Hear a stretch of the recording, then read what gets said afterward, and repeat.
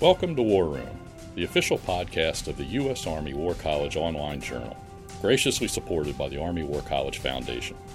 Please join the conversation at warroom.armywarcollege.edu. We hope you enjoy the program. Make sure not to miss a single podcast and subscribe to A Better Peace, the War Room podcast, at iTunes, Google Play, or your favorite subscription service. The views expressed in this presentation are those of the speakers and do not necessarily reflect those of the U.S. Army War College, U.S. Army, or Department of Defense. Hello and welcome to War Room. I'm Jackie Witt, Associate Professor of Strategy here at the U.S. Army War College and Editor-in-Chief of War Room. I'm here in the virtual studio today with Sarah Petrin, who is an expert in humanitarian initiatives with a career's worth of experience in more than 20 countries all over the world. She is an author, advisor, and speaker, and according to her website, she is a girl from Maine who has just been trying to fix broken people and places since she was 15 years old. And I've asked her to join me today to talk about a recently published book, Bring Rain. Sarah, welcome to War Room. Thank you so much, Jackie. I'm delighted to be with you today. All right, so I must say I'm a little bit intrigued by this background or the bio that's on your website. So I'd like for you just to introduce yourself to our listeners, talk a little bit about who you are, where you come from, and what your purpose was in writing this book. Thanks so much. As you indicated in my bio, I have been working on humanitarian protection for more than 20 years, which is caught up in the question of how do we keep people safe from harm. And that question has been the organizing principle behind my humanitarian career. I studied international relations as an undergraduate and have a master's degree in refugee studies from Oxford University. And I worked in the field overseas, doing cross-border operations with the United Nations and international NGOs in many very interesting and difficult places, including the Kenya-Somalia border, the Thailand-Myanmar border, the Afghan-Pakistan border, and in the Eastern Territories of the Ukraine also. But my background for this book really comes from the title, which is Bring Rain. And I was born in a small African village in Kenya in East Africa called Mumias. And my parents were doing mission work. My mom was a nurse and my dad was a teacher. And I was born in a year of drought. And I lived in this very remote village. And so when I was born, my mom had an audience. The village chief brought his entire family to the mission hospital where I was born. And when they brought me back to the village, all the elders held a rain dance to welcome me back and prayed that I would end the drought and the dry season and I would bring them rain. And I was only 1 day old, so I didn't have those miraculous powers to end the drought. But their hope for my life really served as an inspiration for my humanitarian career. And that's where the title of the book comes from. It's so interesting how our origin stories can sometimes affect, in some ways, maybe the trajectory of entire lives and choices. So you were, you said you were 1 day old and didn't have the power to bring rain. What were some of the formative experiences from your childhood or young adulthood, and the choices you made about entering the humanitarian field? Yeah, I was so caught up in the story of my birth, and I grew up in Maine, which is where my mother comes from. And when I was 15 years old, I raised money to help build a school back in the region where I was born. And at the time, the year was 1992. And I was in Kenya building the school at the same time that Somalia was having a lot of challenges with clan warfare. And when I was in Kenya, one day we woke up to build the foundation of the school, and all of a sudden hundreds of refugees from Somalia had come and squatted on the land.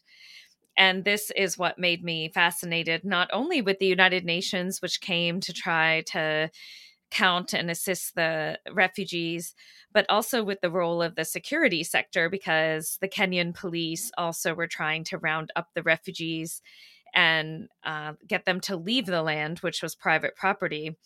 And unfortunately, they were beating them into these large dump trucks and taking them north to Dadaab refugee camp. And here I was 15 years old, and I woke up thinking that I was continuing to build this school. And all of a sudden, I was in the middle of a major refugee emergency. And it forever changed the trajectory of my career and made me want to help refugees and fill those gaps that I was seeing in the way that people were treated so inhumanely.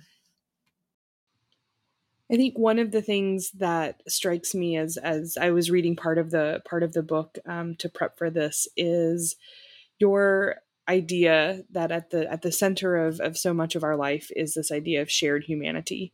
And I'd like for you to maybe tell our listeners a little bit more about what your conception of this is and what you mean by this idea that we are fundamentally linked together. Yeah, thank you so much. You know, as a humanitarian, I have it ingrained in me the core humanitarian principles which come from the Red Cross movement. And one of those principles is the principle of humanity. And another principle that isn't often used is universality. And a lot of that is about recognizing our common humanity and not discriminating against people who are different than us. Particularly when you think about refugees, a person is a refugee because they're persecuted based on their nationality, their race, their social group, their religion, their political opinion. And we see also that oftentimes these divisive social issues about gender and sexuality and politics really turn people into this perceived notion of being the enemy of someone else. And humanity is such an important principle that if we just look at every person as being worthy of respect, of human rights and dignity, just because they are human beings, I think we would have a less divisive and a less violent environment. And of course, in order to achieve this respect for humanity, we also need to build a more just and equal world for those who are marginalized because of bias and discrimination. So as I listen to that sort of philosophy and explanation, it strikes me that one of the challenges is taking that from an abstract principle or abstract concept and thinking about it in concrete terms and concrete ways. So I'm wondering if you might share with us, an illustrative experience or a case or a moment that you think really demonstrates this idea and this principle and this core of humanity and universality that you're talking about. Yeah, I think that it's really important when you encounter another human being and you meet someone that you don't assume things about their background based on how they look or how you meet them. And I'll share a simple story that isn't in my book, but that I wrote about on a blog a while back ago. I was sitting in a restaurant in North Carolina, and my server was clearly a young man from somewhere in Africa, and I had asked him about his name, and he told me that his name was Charles. And I said, "No, I want to know your real name," because I knew that he had to have an African name. And he told me that his real name meant that he was born on a Tuesday. And our conversation just led him to remember his native language. And he began to sing me a song about being born on a Tuesday, and all of his colleagues in the restaurant had no idea that he had another name, didn't really know that he was from Ghana. And everyone came around the table and listened to him sing. And it was a moment where we just realized that he had kind of been hiding his true self because he was afraid of expressing his difference among his fellow American colleagues. And it's a small moment like that where you can share a story, you can share a song, you can learn someone's language, and just look beyond the face of a person and get to know the human side of their story. And it can create a sense of shared appreciation that you might not have had for the person otherwise. So that's a very simple human encounter. But I think we can all have encounters like this every day in our lives if we open ourselves up to talking to one another and learning each other's stories. I think that's a really nice illustration of this idea that story and identity are deeply connected and that we can be connected with each other. I'm wondering right now, if I think about our listeners on a podcast, that the name of the podcast is A Better Peace, right? That's one of the things that we are, I think, striving for when we think about the national security and the international security community.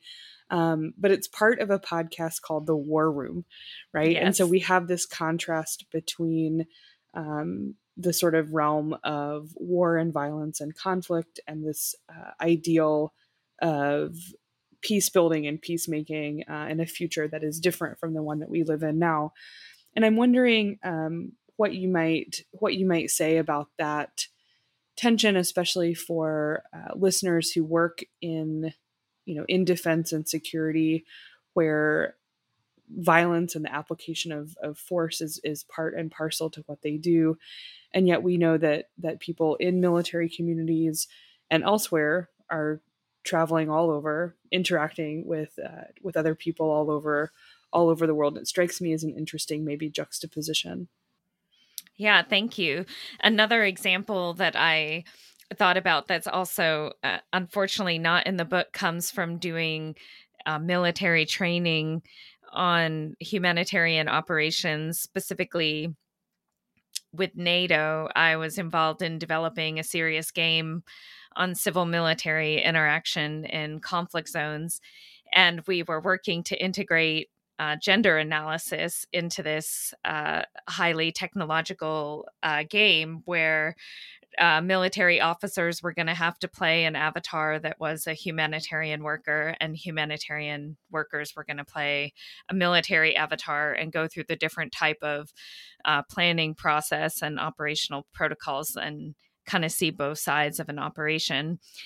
And all the guys I was working with said, we don't know how to do this gender analysis and how to integrate this into the game. We don't deal with women in operations. We just, take out bad guys. And so we took a break and we went to lunch. And over lunch, a French officer said, well, there was that one time when I was in a forward operating base in Afghanistan, and it was a pretty isolated area. But one day a woman came up to us and she gave us her baby. And I said, what? He said, yeah, a woman, in a local village came up to us and asked us to take her baby. And I said, so what did you do? And he said, we took the baby into the FOB, into the forward operating base, and they tried to figure out how to feed the baby and how to put a diaper on the baby. And I thought to myself, this is crazy, because I can't think of a more unsafe place for a baby than a forward operating base. And why they took the child in when they're in the middle of an active fighting area. And this is our common humanity, that soldiers are human beings, and someone gave them this small, vulnerable child and they wanted to help it. And eventually they did have to give the child back to its mother, and then they tried to assist the mother. But doing a gender analysis or doing a protection of civilians analysis would have shown them the vulnerability of the entire village or the entire society, and maybe enabled them to identify other actors in the area that could have assisted the child or could have assisted the woman. But I thought it was a very interesting example of a very human response, and saying, we don't understand this big gender analysis stuff, but we want to help and we want to care for other human beings. And so that gave us a point of entry to do the larger analysis about what is going on in the lives of women and children, not only in Afghanistan, but in other areas of crisis. Mm-hmm. It's such an interesting, micro versus macro, question about how people respond in traumatic and crisis moments. I'm thinking about all of the historical pictures that we have of service members interacting with animals and children, and the way we respond to vulnerable people and creatures sort of who are around us, and that juxtaposition between the violence of combat and the vulnerability of people and creatures that we see around us, I think is something that a lot of people are struck by, and that we have to in some ways work to make sense of. And I think some of the things you're talking about here, can help us make sense of those moments and big juxtapositions as well.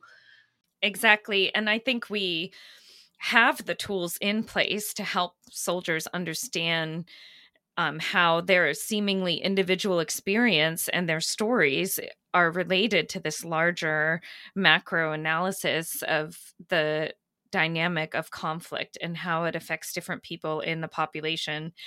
And even a big part of my role has been to educate the military about the humanitarian community so that they understand the resources that are available, that they can refer special cases or specific problems to civilian actors who can assist the population in ways that they really don't need to, because there were other people there in the area of operations to do that. As I sit here I'm in an apartment in DC we're recording this in August of 2021, and I look around and there's an awful lot of mess in the world around us, right? We're in the second year of a global pandemic, right? Variants and vaccines are the talk of the day. Climate change seems to be having demonstrable effects all over the globe. There are wars worldwide that continue. There's real political division, right? There's challenges related to immigration and refugees and internally displaced persons. There's persecution in all sorts of ways based on religion and race and gender and sexuality. And I imagine you see the same things that I do, right? This world is a sort of messy place. And so I'm wondering how you envision the principles and the ideas that you talk about in your book and your sort of call to activism as well, to make sense of the world that we live in, and then to act in responsible ways in that world. That's a big question, Jackie, and I'm glad you asked it, because really I wrote Bring Rain to help people understand the practical things that they can do in their everyday lives to get involved and to address these seemingly intractable conflicts and big picture problems in small steps and bite-sized ways. And I think if there is a good news story out of all the challenges we see, is that particularly for us as an American audience, I think the pandemic has been particularly humbling. And I also think that natural disasters and climate change is also a point at which we realize that the United States is not immune to crisis. And we have to recognize that there are things that we need to do domestically to make our society more resilient. And more prepared.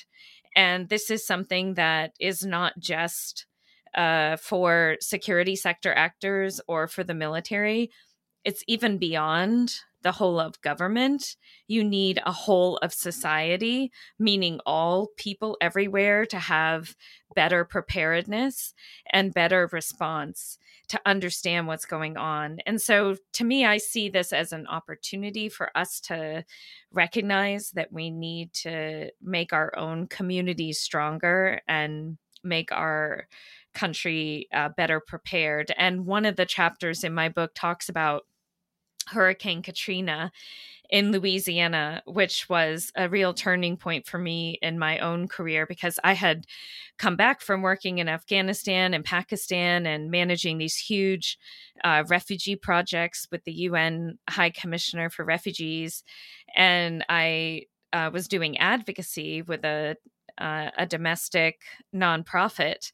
And when the levees broke in New Orleans and people were inundated by the water and there were so many displaced people, someone in the White House called my boss and asked to send me down to do an independent assessment of the needs of evacuees in Louisiana. And with the help of some military colleagues, I was able to access everywhere I needed to go. And I was just stunned at the lack of preparedness that we had within America, people passing out of dehydration, not having any water, and trying to get water from FEMA and from the National Guard was a nightmare.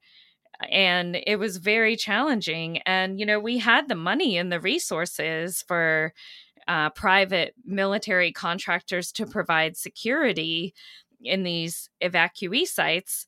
But I would go to these evacuee sites and I had elderly people passing out on me from dehydration. And the only place we could go to for water were churches and community groups. And it was a very humbling experience for me to realize that within my own country that it was so difficult to coordinate a humane and timely response. And in Superstorm Sandy, we saw this also. I was in New York City and New Jersey after the storm, and the shelter arrangements for the population were insufficient for the weather conditions. And yet we have all these plans, we have all these exercises, and over again, we miss the human element of what people need when everything fails, when they don't have shelter, when they don't have water. And so I'm really motivated in my book to tell readers that even in the United States and our own communities, we have work to do. And there's so much you can do through volunteering and education to train yourself on how to be a first responder in your community, that I think there's something that everyone can do regardless of where you live. So, Sarah, as you were talking, it strikes me that the complex relationships between individuals, communities, institutions, and infrastructure is one thing.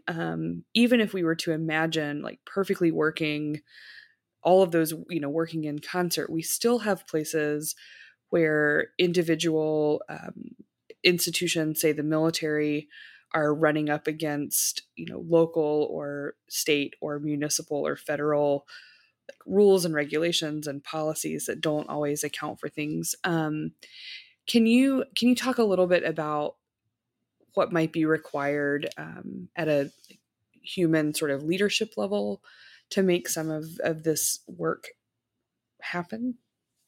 One thing that I think is a common denominator between the situation I described earlier in Hurricane Katrina response in Louisiana and the situation we face with COVID today is we see this competition between different levels of government and different levels of authority. So there was a lot of debate between municipal leaders, state leaders, and federal leaders about the right strategy and the nature of the response. And in my view, this prolonged human suffering, both for COVID and for the response to Hurricane Katrina. And one particular situation that I think of as a leadership dilemma that I describe in my book was when I realized that there were so many people without water who were passing out from dehydration. I went to the National Guard to try to see if they would release their water to me. And inside the command center, I could see thousands upon thousands of bottles of water stacked high from the floor to the ceiling. And when I asked whether or not those particular cases of water could go right outside, less than 1 mile away, to where literally we were losing American lives who were dying from dehydration, the answer I got was no. We can't release these supplies to you because there are internal supplies for our sustainment. And even though that may have been true, that may have been the case, that's a type of situation in which perhaps taking the decision up the chain of command would have been something that could have resulted in truly saving lives. And certainly, in my view, if the military didn't not have any more water, they would have found a way to quickly be resupplied, whereas we could not bring those lives back that were at the convention center. Once people had passed out from dehydration, a lot of people died. And so it's very difficult because you look at the news and you think, well, how come there's no water there? And there actually was water there, but it just wasn't for the people. And so I think for individual leaders, you have to ask yourself, what can I do to be the person who's willing to coordinate and to cooperate and to go the extra mile and to maybe do something different or non-traditional in order to perhaps make a decision that would improve the overall situation. Yeah, and you can imagine the complexities that people are facing, right, when they've got all of these competing demands. And I think one of the things that your work sort of asks us to really consider and think about is the way that shared humanity comes into that decision making process, and to think about the lives of the people who are around us and affected by the choices that we make. Exactly. And I think even if something doesn't seem feasible, I think in today's type of crisis, we have to think of the art of what is possible, right? And that is part of what leadership is finding a new way of doing things. And certainly, I think that is something that we all need to think about. How can we do things differently, whether you're in government or the military or the private sector, to try to meet the great needs we see in the world today. Yeah, thinking about the desirable and the possible and the tensions, and then making those hard decisions is certainly something that we ask our War College students to do day to day as they're in the classroom, and then as they leave us and go on to positions of leadership throughout the services, their governments, and all over the world, really. Yeah, and I can think of also an example from a fellow student that I met at the War College who was involved in Hurricane Maria response in Puerto Rico, and they ran out of water for their sustainment for the base, and they actually had to break into a private aqueduct in order to pump out water for the base.